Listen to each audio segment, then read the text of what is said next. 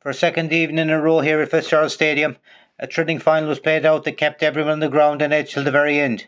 This time it was those old rivals, Legions and Dr. Crokes, who were competing in the final of the Frank Doran Safeguard Securities Kerry League Division 1.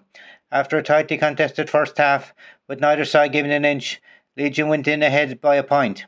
The highlight of the half was two goals within 30 seconds of each other, with Thomas Moriarty breaking inside the Crokes defence to finish height at net, only to see Dai Casey reply with a superb goal of his own down the other end. 1-8 to 1-7 to Legion at the break. Crokes came out strong after the interval, with David Shaw lobbing a shot over Brian Kelly and seeing it drop just under the crossbar.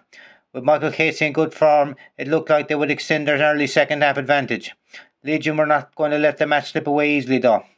Padraig Lucy's rocket of a shot put them 1 point up again, and it was score from them till near the end. Dahi Casey accurate from frees for Crokes, while Jamie O'Sullivan responded for Legion. When a late Legion effort dropped just wide of the post, they may have felt their chance was gone. They put pressure on the Crokes kick out though, and the turnover they craved arrived. Conor Keane was given the ball just inside the penalty area. With a choice between a levelling point and a winning goal, Keane went for the win, finding the roof of the net.